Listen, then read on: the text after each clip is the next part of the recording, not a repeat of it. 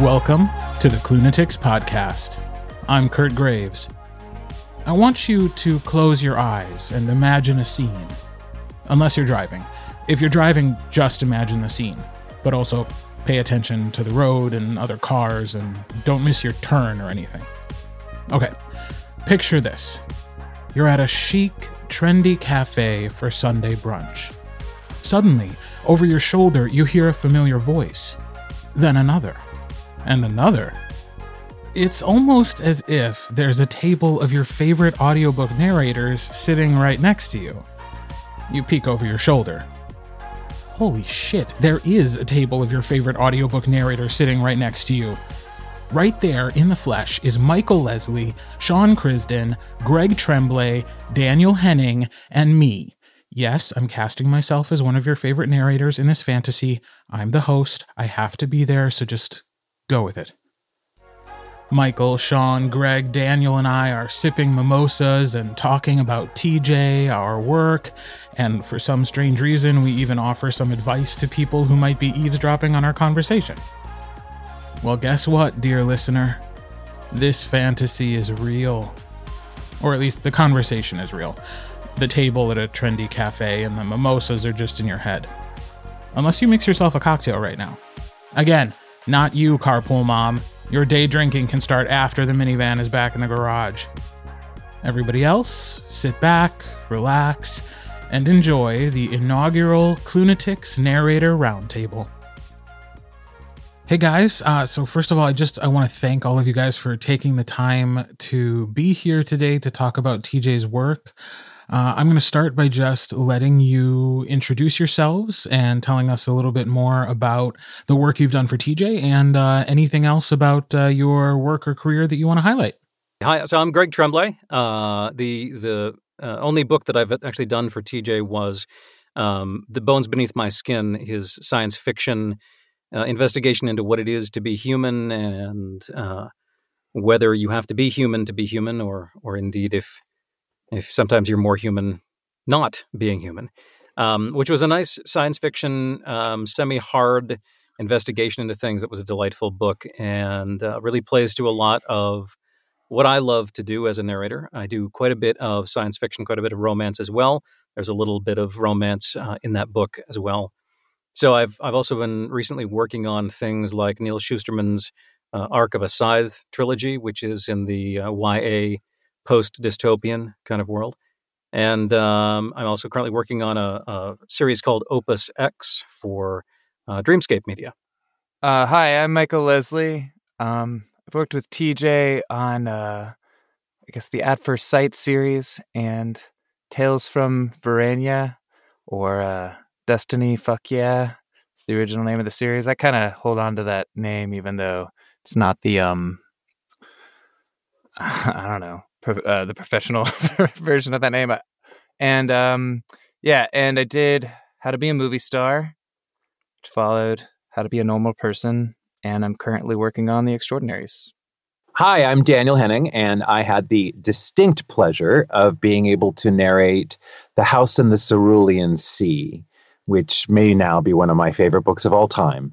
And I am a narrator. I'm about to record my 51st book, and I do work between nonfiction and fiction.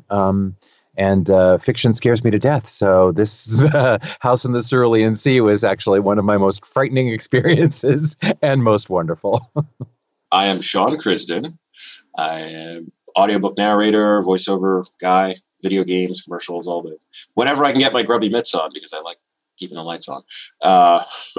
Been doing this now for 10 years, just about 10 years. And working with TJ, I think that was 2011. It was Bear Otter and the Kid.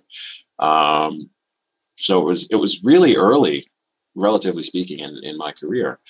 And it really, that book, I remember that book pretty specifically. And it really raised the bar in terms of the quality of writing, the quality of the characters and their arcs and development. And because I've narrated over 400 books. And in that sphere, There have been books of varying quality and varying intent and varying prose and skill. And TJ is definitely at the top of that in terms of his ability to weave a story and have these believable, endearing, funny, flawed characters that every time I was able to do one of his books, or I was offered to do one of his books, I never even needed to consider it. I said, I don't even need to know what it's about. Just yes, because it's such a joy to be able to narrate that type of material. It's so interesting to hear that coming from you, who, I mean, you are so established, and you've, Audie nominated over here. Like, you've got quite a resume. I mean, there's two of us who really, our very first audiobooks were TJ Klune. Wow. And so you just hit the ground running. Well, we came to learn, right? Yeah. So we got this right out of the gate, we got this great work, and then we kind of then found our way into the market.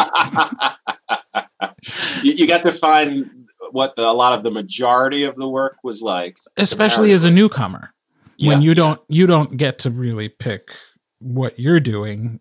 Right. You just have to hope that anybody picks you. And so for me, I mean, it was a big blessing, but it's so interesting to hear you talk about, like, even 10 years ago when you were starting and it was still, when you were a new narrator and establishing yourself, that you were able to recognize the quality of his work. And then there's Michael and I over here who are all like, TJ gave us our careers. So Michael, why don't you tell that story? So starting out, there was a site which most narrators know about, might be introducing podcast listeners to, called ACX, which is a subsidiary of Audible. It sort of linked together amateur freelance narrators and small publishers, self-published. It still is an operation. A lot of authors still use it. And back in its early days, as an incentive program, they had these books that were potentially going to be bestsellers that came with a stipend contract. So you got $100 per finished hour in addition to royalties on the book. That's like not necessary information. But these were like really, they're usually like interesting books because they had the potential to be bestsellers. And I would just throw narrations at them like darts, blindly. I wouldn't say completely blindly, maybe like blocked by the sun. And I submitted an audition for Tell Me It's Real. It was one of the first contracts that I submitted to. And then I let it be. And a couple of days later, the voice of Paul just popped into my head, because the original audition for that book was pretty blank. It was before I really embraced, I think, like, taking a risk with narration. Maybe that sounds grandiose, but like, I don't know. I went back and I re-recorded it, and I just had a lot of fun with that audition. And even though my equipment setup wasn't very good and I was just starting out, I got it. And yeah, it was like TJ's like writing voice really paired well with what I found myself capable of doing in that book. So it was, yeah, as Kurt said, like a launch pad for, I would say, my entire career at this point.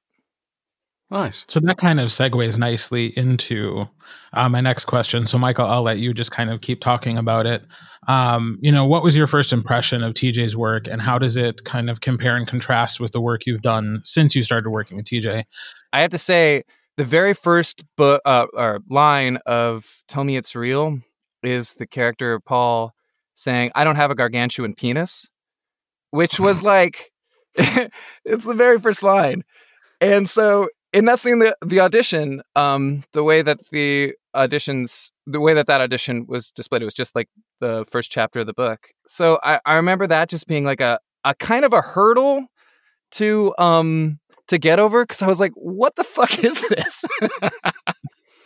Because it's like crazy. It's a crazy first line, but it's like, it's just an authentic, real line. And it's like, that was what the revelation of coming back to that audition was. I was just like, oh, this is a fucking character. Like, straight up, It starts off, it just jettisons into being a full-fledged character. Like if you can embrace the character from that first line, the first line's like a signal to what the whole tone of the book will be. And that line was hugely implicative of my, like, I don't know, treating of the book, because I would call it the Gargantuan penis book, ironically, because he says he doesn't have one. But I mean, like, yeah, that was literally like the first impression, and it's the first line of that book. And it works. I mean, like, I think that he does a really good job of introducing tonality just immediately. It just like gets out there, and then you know what world you're in, I think, faster in a TJ book than a lot of authors. Yeah. Yeah. So, Greg, how about you? Did you have a gargantuan penis moment?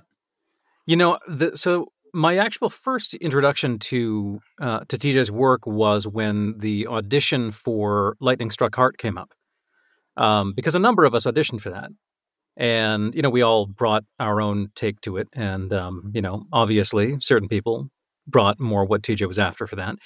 And I thought that the writing was fascinating when I first saw that. I was reading the way that he had crafted this romping farce, and I thought that was fascinating. I also saw how to be a normal person go by, and the writing voice was completely different in that. It was markedly different. And so then when TJ and I sat down in Denver, and he kind of let me in on this book idea and what it was going to be like, I said, well, that sounds awesome.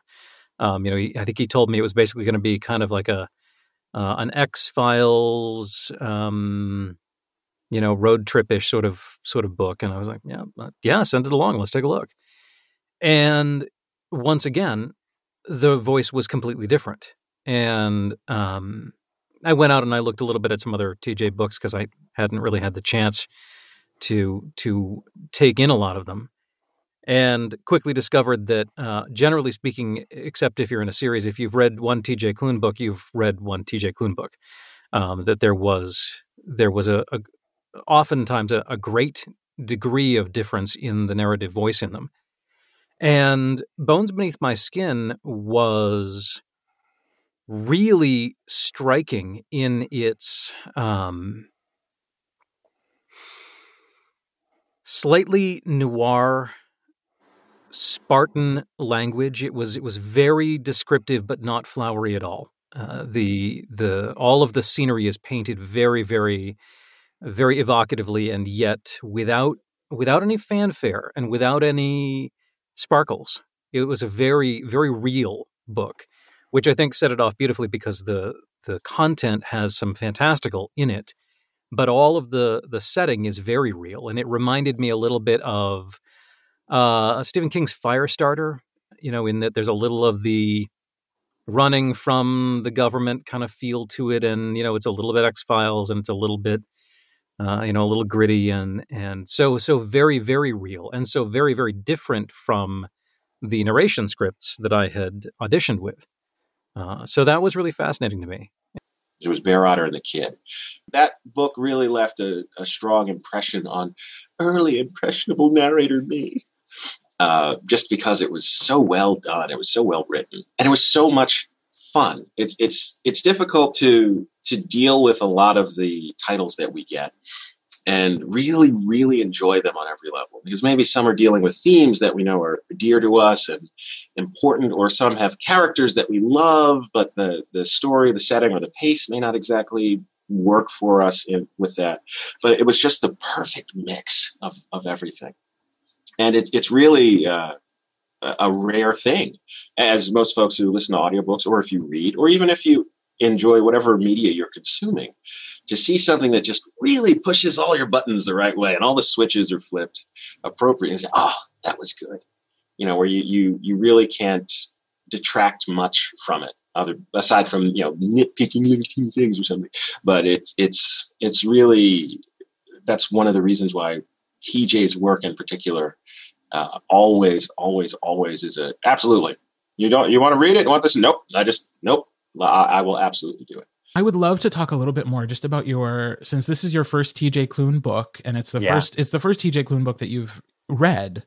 Yes. So your first impressions are pretty fresh. Oh yeah. So tell me more just about the book and like how you felt as you picked it up and were reading it the first time, and what your impressions were of the story and his writing. Well, I had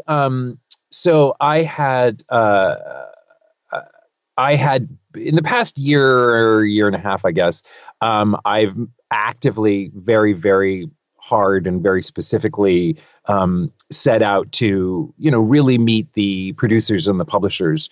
I know that there are different ways that people do audiobooks, and different, people who do like ACX and make a lot of money off royalty share and all that, which is great. I think running my own theater for 30 years, and, I think that's partially like I sort of have sated that part of me. So I don't feel like I want to like be putting myself out and like, let me try and see if this works. It was more like at this point in my life, I needed to find something that I knew could work.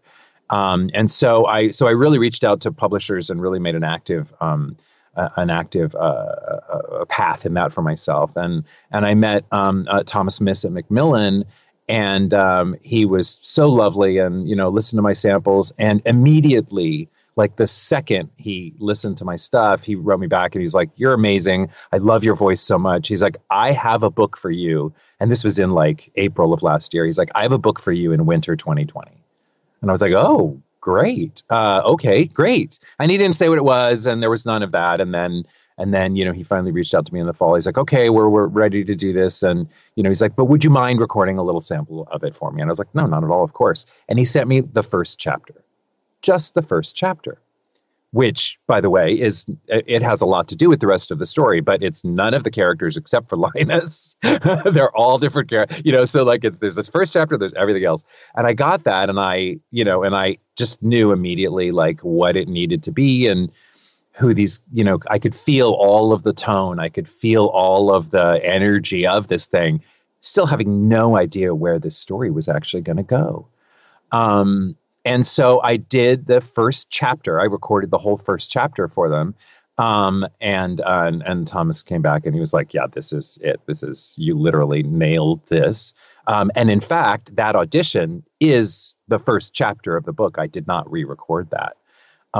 Because he was like, "There's no reason for you to redo that. You just nailed it." So I had this sense of what this thing was, but not really, because you don't know, books change, and then I got the rest of it, and I was like, "Oh yes, my natural connection to that story was so, deep and specific, and I just kind of got it immediately. And I loved the world that I was being drawn into, again, I didn't know TJ. I didn't know his work. I didn't, so here was this thing, and it was like, it was coming alive in my hands, and so I feel like in a way, the journey of the book, and then also kind of the later journey of now the Cluniverse, and, and finding out about all of you wonderful people out there in the dark, as Norma Desmond would say. I feel a little bit like Linus's journey through the book. It's like now I'm meeting Chauncey and Lucy, and except they're real life people like you and people on Twitter, and so it's been a very magical, no pun intended, journey for sure. That's so we all have different journeys, but I've never heard that before. It's so rare that you get the chance to like meet someone, send them some samples, and they send you work. That's great. Because that if anybody is out there listening to that and thinks, "Oh, that's how you become a narrator." It's not. And it's again, like I said earlier, it's like 30 years of who I am as an artist that has added up to me being able to have an experience like that, right. Right. So even though I didn't understand, I was training all that time. I, in fact, absolutely was, and bless Tom for getting it, for hearing it. He obviously had that book and was looking and wanting to find the right thing. And then, there was absolute kismet in it too, for sure. That when he heard my voice, he had that book on his desk, and and he went, "Oh, wow." And one of the things I've talked to a lot of the publishers that I've been lucky to work with, and because it's such an interesting business in so many ways, but not the least of which is they'll all say, "Well, what kind of work do you like to do?" If you're an actor on TV, you don't get that question. You get a job on the sitcom or you don't. Like, no one cares what you want to do. It just is, Yeah. right? Yeah. Well, here they kind of do. And so let's see, was it, I guess almost 2 years ago now, in 2018, I was honored by the California State Legislature for Pride Month. For my work in the community and in supporting young artists over my life. And it was one of the greatest moments of my life. I mean, I'm from California.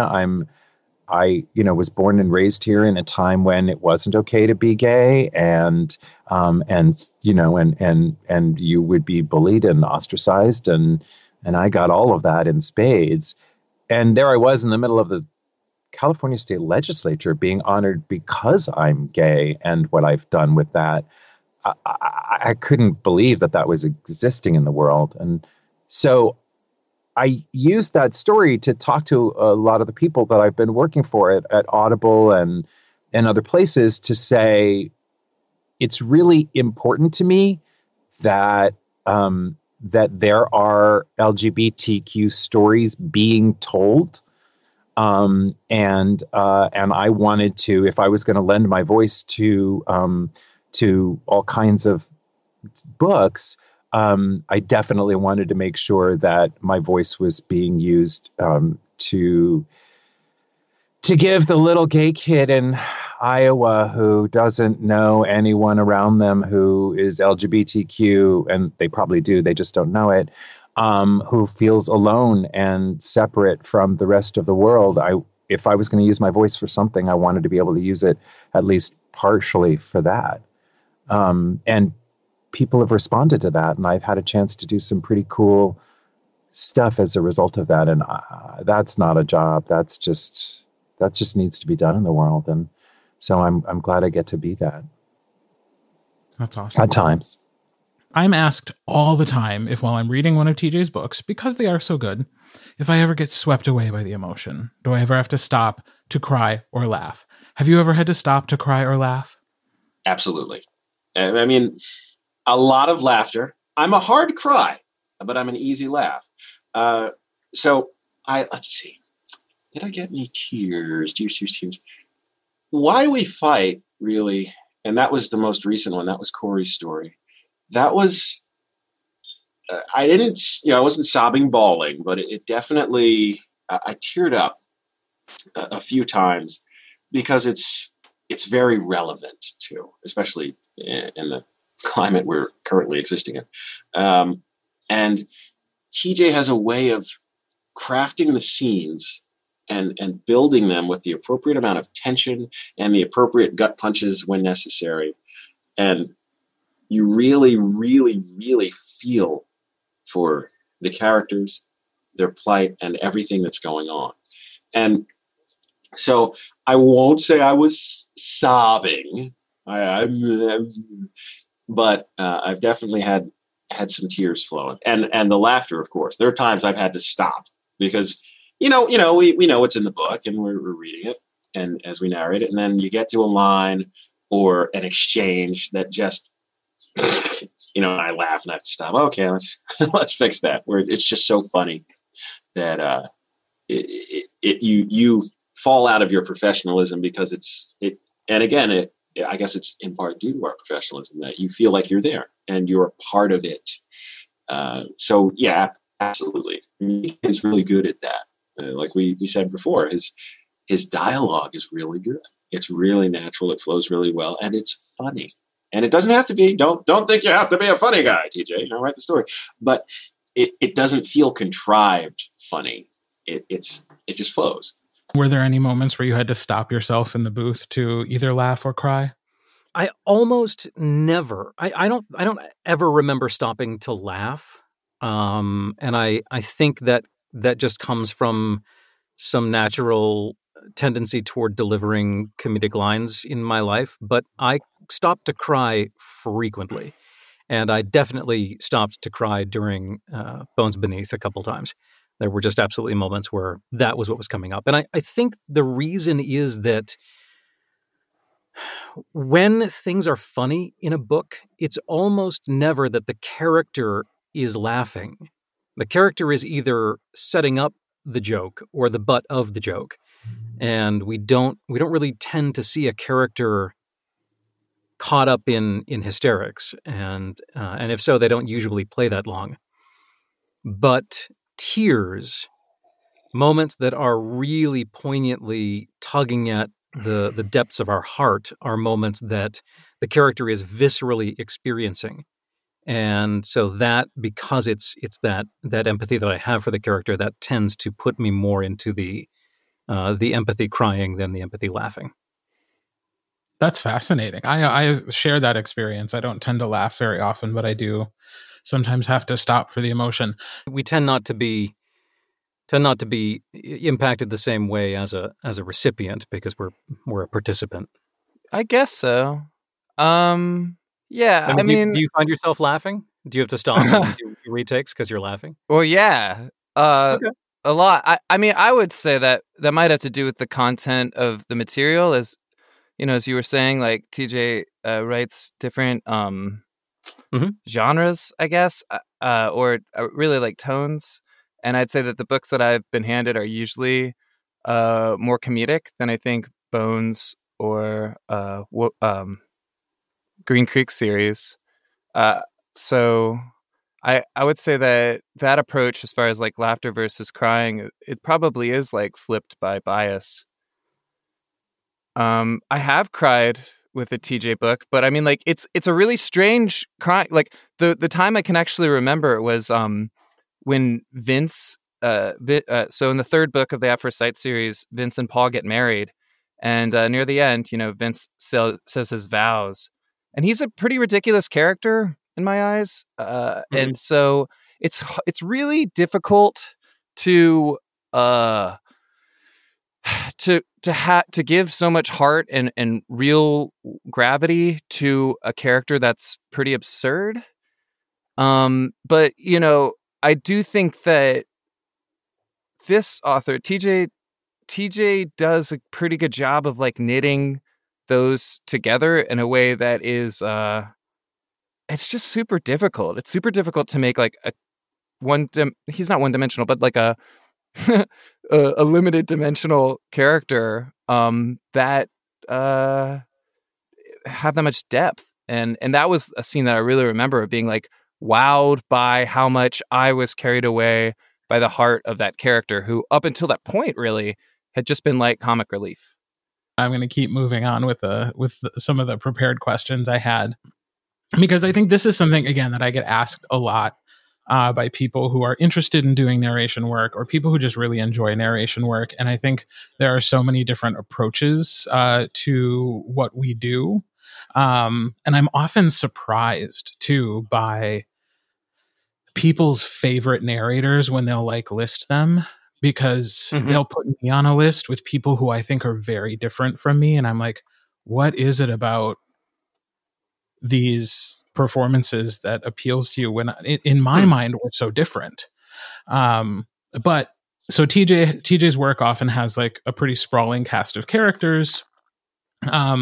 And in much of our work, we have to do character voice work. It's sort of the standard that's expected of us today as narrators. So I'm just curious how you guys approach voicing different characters, and how do you maintain consistency with those voices, especially when you're revisiting a series that you maybe haven't narrated in a while? Okay. Yeah, I mean, I haven't done a series for TJ. I've done a number of other series. I just only did the one standalone for TJ. So I'll answer that from a sort of general standpoint, and that is that creating character voices I find really typically quite easy. Characters come to me from reading the story. I read through what the author has written, and I get a sense of the character. And so within a given story, it's almost never a problem for me to to fall back into that character because we're all hanging out doing that story. But between books, sometimes it is a little bit difficult to remember who that character was and re-meet them. And I discovered that for myself, just keeping some very short voice samples for different characters works really well. And of course, the only trick with things is particularly in the romance world, in the non-contiguous series where it's not following two characters, but it's following a group of friends or somewhere. And so then you have a character who was a very minor character in one book that is all of a sudden the point of view character in another book.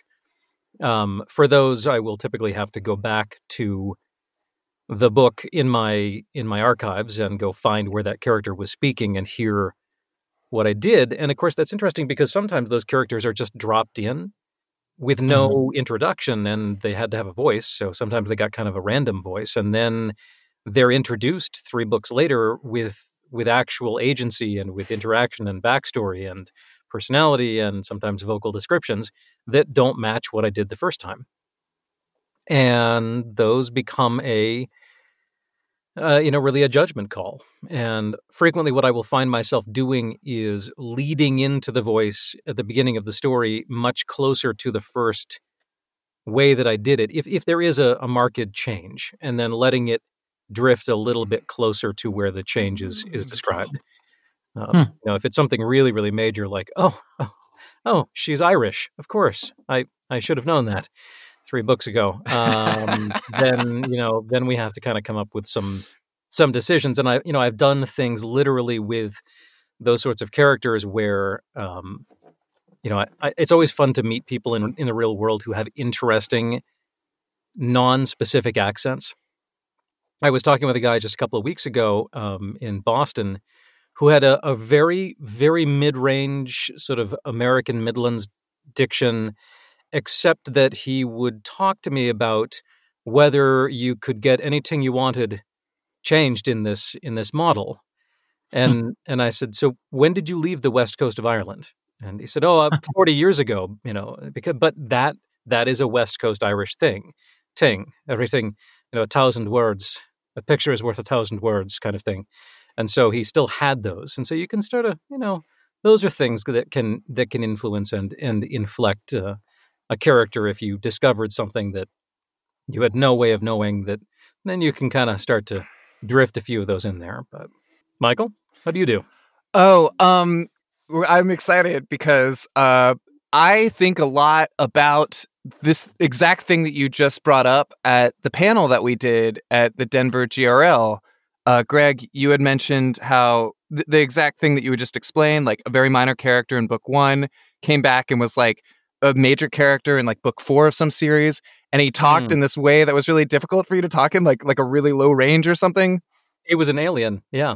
It was a lizard alien. What was the voice like? I'm sorry. He would speak like this, Captain Stranger, and then he had a lot of lines in book 3. Yeah, like, really? I love that story. Uh-huh.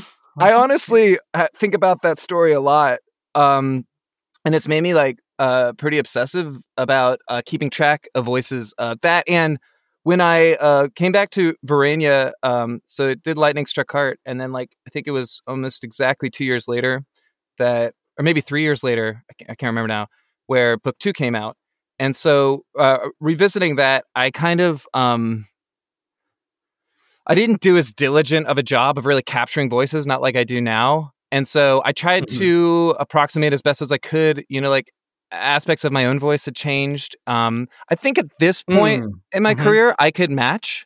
But at that time, it's just like I didn't even realize it until the review started coming out. But I had changed an aspect of how I was doing Gary the Unicorn, who's like everyone's favorite character. And I don't really regret it because I do think that I feel like I improved upon the character and it like grew. But I get self-conscious about that because it's the type of thing that like affects reviews and affects people's experience. Daniel, what about you? It's only just been in the last couple of years that I've come back to acting. So, I've been looking at things as a director and a producer in this sort of big picture way, which actually helps me as an audiobook narrator, because I can see story before I even see like the sentence, So it's a good skill to have. But, the idea of doing, 25 characters that all have to be, differentiated and separate from each other is a daunting task. And so that's partially what scares me about doing fiction, is that. But every time I come to that moment and there's like this job, which they had talked to me about, like, I don't know, 8 months before I actually got the job. It's like, well, okay, I'm not sure if I can do this, but they've asked me to do it, so they think I can. So, okay. And there's enough of your DNA that's an actor to know you don't say no to a gig. Exactly. And I really, the challenge frightens me, but it also, but it energizes me, and it makes me sort of push myself to places that I don't know that I would have gone, without that kind of impulse. Absolutely. And, TJ does not like to take it easy on his narrators. He don't care. He'll, why have 3 kids when you could have 7? Well, exactly right. And I mean, luckily these characters in this book are so clearly delineated, so it was sort of, easy in a certain way to do that. I'll say this out loud because I don't think she'll ever hear this podcast, but my next door neighbor is sort of a crotchety old woman. And I'm reading this book. I'm like, oh, this is my next door neighbor. So I sort of gave her, Mrs. Clapper, I sort of gave her my next door neighbor's voice. So, because it was so clear what how he creates these characters, each one of them are so distinct. The voicing of them actually sort of came easy in a certain kind of way. So what's your approach to characterizing voices, and how do you keep them consistent? And, you had to do that break from book 1 to book 3. So, how do you go back into the world of a series that you haven't done in a while and still somehow bring those voices back? Well, there's my whole process is I have a prepper prep the books for me, and then they basically create a Cliff Notes version of it with character breakdowns and chapter by chapter summaries. And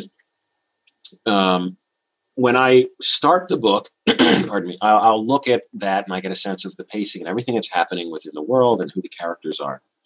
And typically I will create at least a 1 or 2 sentence blurb that I'll record once the characters are established. So then I can always refer back to my audio file of, okay, here's these characters and their pace, their tone, the pitch, the rhythm in which they speak, the inflections that they use, any textures or accents or dialects that are used. And I also have a spreadsheet that I'll just kind of write it out, just sort of roughly. And it's all this weird shorthand that only my brain understands with all these abbreviations for various elements of it. But that's how I create the character when I keep track of them. It's the same thing really for animation and video games. It's like, how do you make a character? And the great thing with TJ's work and authors like him is that you don't have a lot of work to do. It's there for you. It's there in the narrative. So it's really easy to feel your way into who these people are. And that he makes my job so easy. Oh boy. Another reason why it's enjoyable as a narrator, He really does. I didn't have to learn how to create a character until much later. Because his characters I just heard in my head, and people are like, oh, how did you come up with a voice for blah blah blah? I was like, I don't know, that's how he wrote it.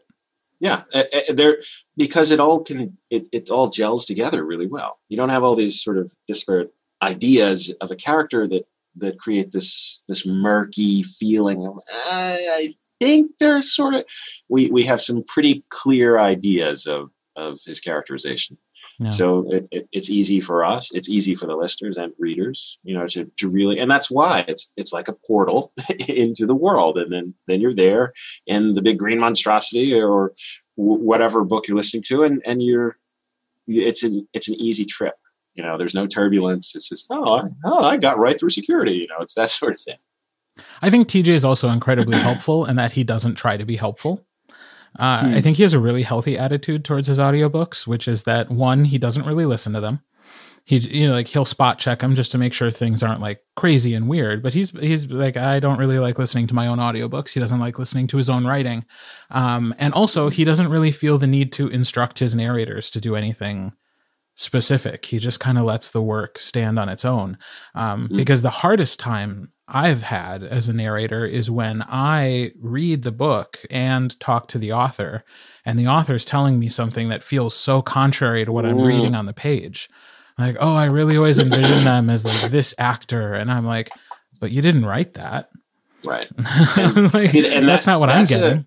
That's a minefield to navigate as a narrator. I've worked closely with a lot of authors on their books, and no one will ever have as clear a picture or an idea, ideally, as the author. And there's no way that they can translate the clarity of that vision to us as narrators, and even to the audience in some cases, and so outside of, to allow it to break free of what's in their mind's eye. Even the most skilled writers and folks who are just so talented in their prose and able to do this, there's still elements of it that constructed this world and constructed these characters that you cannot successfully convey in words. And that's okay, because it's so well realized that they, they can pull out the elements of it that make sense and that contribute to the story. And then here we are as a narrator now, coming in and interpreting the prose, the narrative, and now creating our interpretation of it. So it's an easy analogy to say, okay, so everyone has seen West Side Story, right? So maybe not, but West Side Story, very popular production. So if you see it on stage, the script is the same, but the interpretation is different depending on the director, depending on the cast and the actors themselves and their choices that they make. So you can see it under different productions and different theater companies, and it's totally different, but the script is still the same. So when you think about how an author creates a world, and they have so much information in their head about the characters and the plot points and all of the events that are happening, and they create the story, and then we as the narrator, we read it, and we make a determination, okay, this is my interpretation of this. So now it's an interpretation of it. So we're creating a lens through which the listeners get to see this work, especially if they haven't read the book for themselves. And when you work with the author, a lot of times when I'm in communication with authors, I'm rather quick to tell them that there will be a disconnect between what's in your head. It's unavoidable. So I need to manage their expectations, especially if it's their first time in audio. Like you said, I imagine this character is Patrick Stewart, and this character is Morgan Freeman, and okay, but like you said, it wasn't written that way. The character you imagine as Patrick Stewart is a 13-year-old, African, a Nigerian girl. But it's so that translation can be tricky, and that's where we as narrators, that's what we bring that's unique to our work, in that it is our interpretation. It's one of the things as a narrator that I guess we can think of as sort of the ultimate power trip. In many cases, we receive the script. So now we're the director, we're the assistant director, we're the production manager, we are every single talent that is in the production, we are the background, we are the scenes, we are the Foley, we are all of these things. So we get to do it all, it's that sort of thing. But we have to be careful in our choices so that we honor that script, we honor the narrative, and we try to embody the intent of the author. And I think that's the biggest skill of narration. Narrating is such a fascinating mix of things that you have to be doing all at once. You're reading ahead, you're talking, and you're also listening and assessing all at the same time. And if any one of those things isn't happening organically, it totally messes you up. It gave me, at least that's my experience. The second I start thinking about like, oh, isn't it amazing how I'm doing this right now? yeah, no, then your book, That's when I mess right? up. Yeah. Yeah. It gave me an extra appreciation for what drum kit players can do. Right, here's like hi hat and your snares and toms and cymbals and bass drum, and you're doing something different with every foot and limb, and I'm like, okay, that's what we're doing mentally.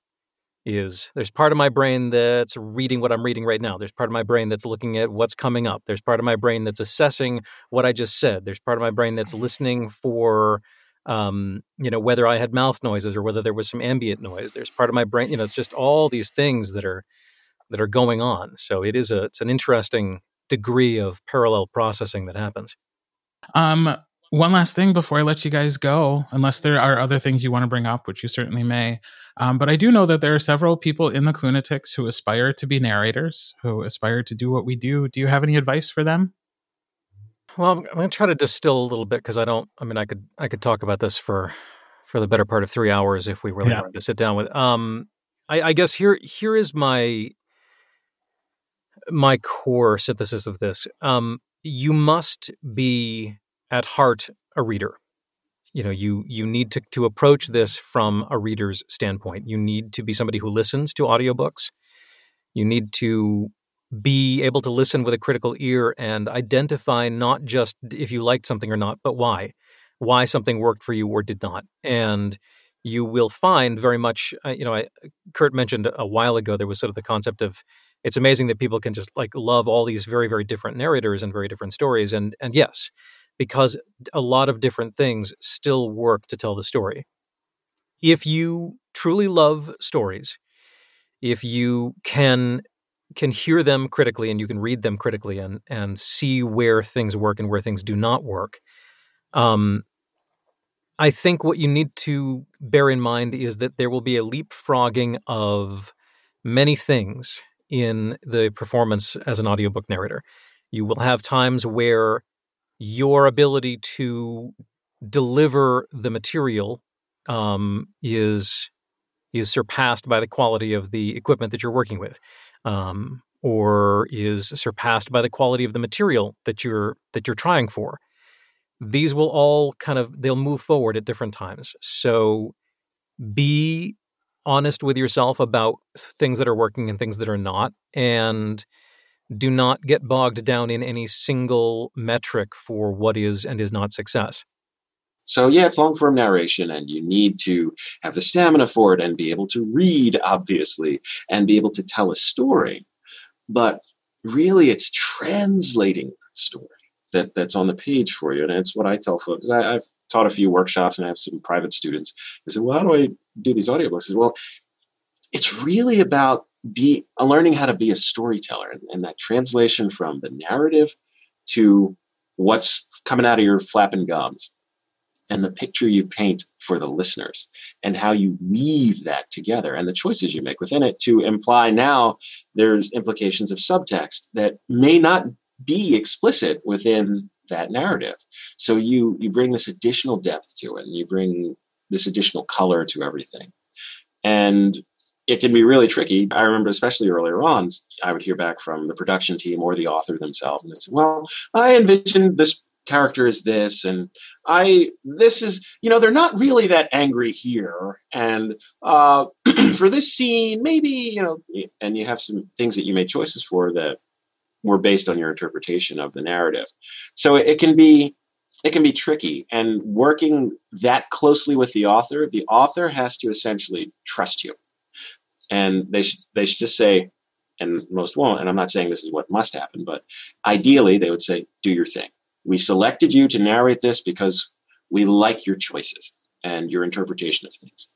And I've had to have that conversation with a few authors and say, well, and at this point in my career, if you're selecting me to narrate your work, you know what you're going to get, right? So there's a nice catalog of work, you know what you're going to have. So it's a little clearer for folks to kind of figure it out from there, rather than them having to micromanage and handhold and say, well, I want this and we need this for this character, because they're concerned about us not interpreting. They're concerned about us not interpreting the texturation of the bookery. So they have that concern. So we have to be able to that is the golden ring for us, in my opinion, as a narrator, is translating that to something that is organic and real and believable, even if it already is in the printed form, in the prose and the narration. But you have to translate it, and that's the real skill of being an audiobook narrator. That's the real skill, and the real trick of being somebody who can last in this business might be the diplomacy that comes along with the scenario that you were just describing. Absolutely. In every job in the world, like the golden rule is don't be an asshole. And, you have to be somebody that people want to work with, regardless of your skill and talent and how right you may be for a part. But yeah, it's the skill just opens the door. Mm-hmm. What gets you through the door and allows you to stay are all of the other things that support that. And I talk to a lot of people when I've given talks, and I have something I call the Sporth method.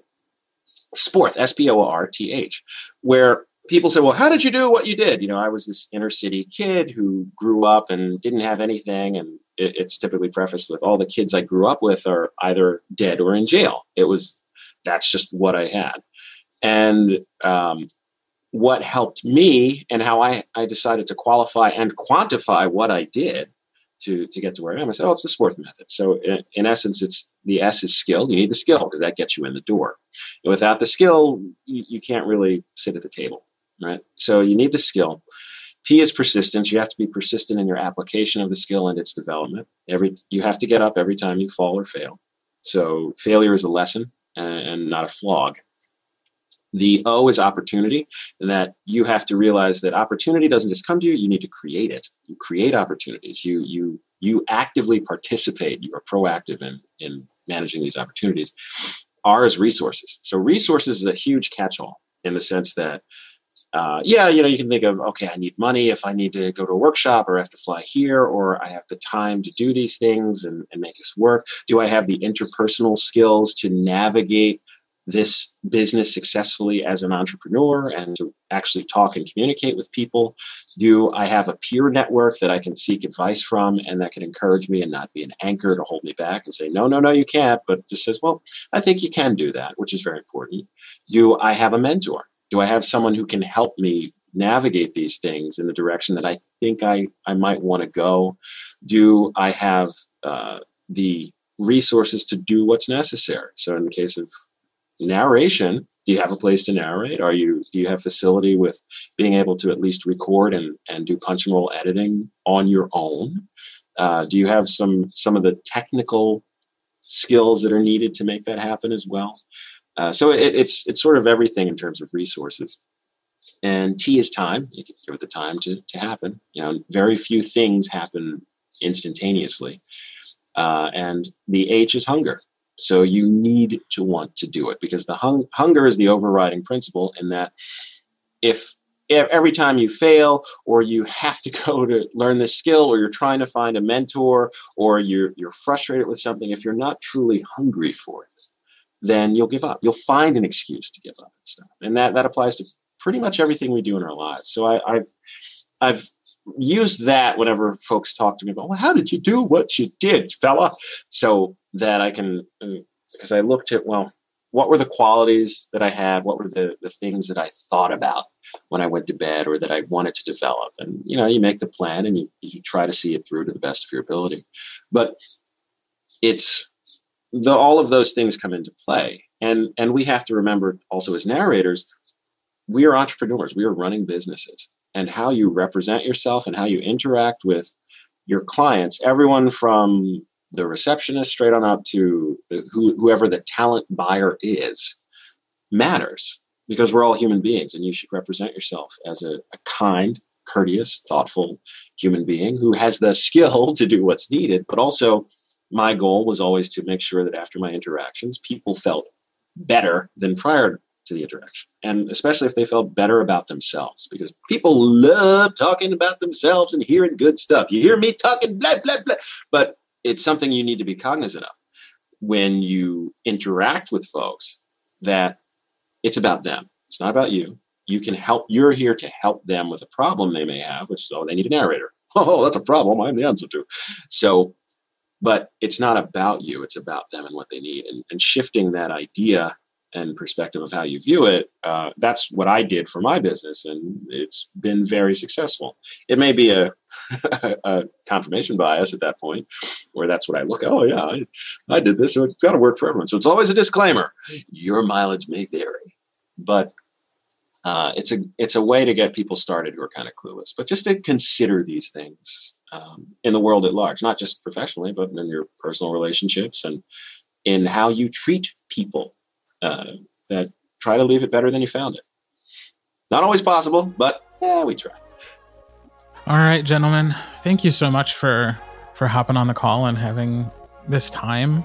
I'm very excited to share a lot of what you said with the Clunatics audience. Absolutely. Thank you. This has been great. Well, I certainly look forward to, to this what seems like this amazing explosion of TJ Klune into the world. So I'm thrilled to just watch him just do whatever it is he's going to be doing next. The Clunatics podcast is produced by Susanna Frigo, Louis Garcia, Angela Noel Moan, Sita Rajasingham, Mia Skibaris, John Steiger, and me. Make sure you're following the Clunatics podcast on social media. Join our Facebook group and find us on Instagram and Twitter using @ClunaticsPod. If you like what you heard, please take a moment to rate and review the podcast on Apple Podcasts or wherever you're listening to this episode. We'd also love it if you told a friend. We know that there's a lot of financial uncertainty in the world right now, and we want you to know that the Clunatics podcast will always be free to enjoy. But if you want to support the podcast with a financial contribution, hit the donate button at www.clunaticspodcast.com. Anything we collect that exceeds our operating costs for the podcast will be donated to the Trevor Project. Additional information about the podcast, including episode transcripts and the CluneSpeak Don't Be a Dictionary, is also available at clunaticspodcast.com. You can find out more about me and my work at kurtreads.com. That's KIRTREADS.com. All music and sound effects heard in this episode are licensed by Storyblocks Audio.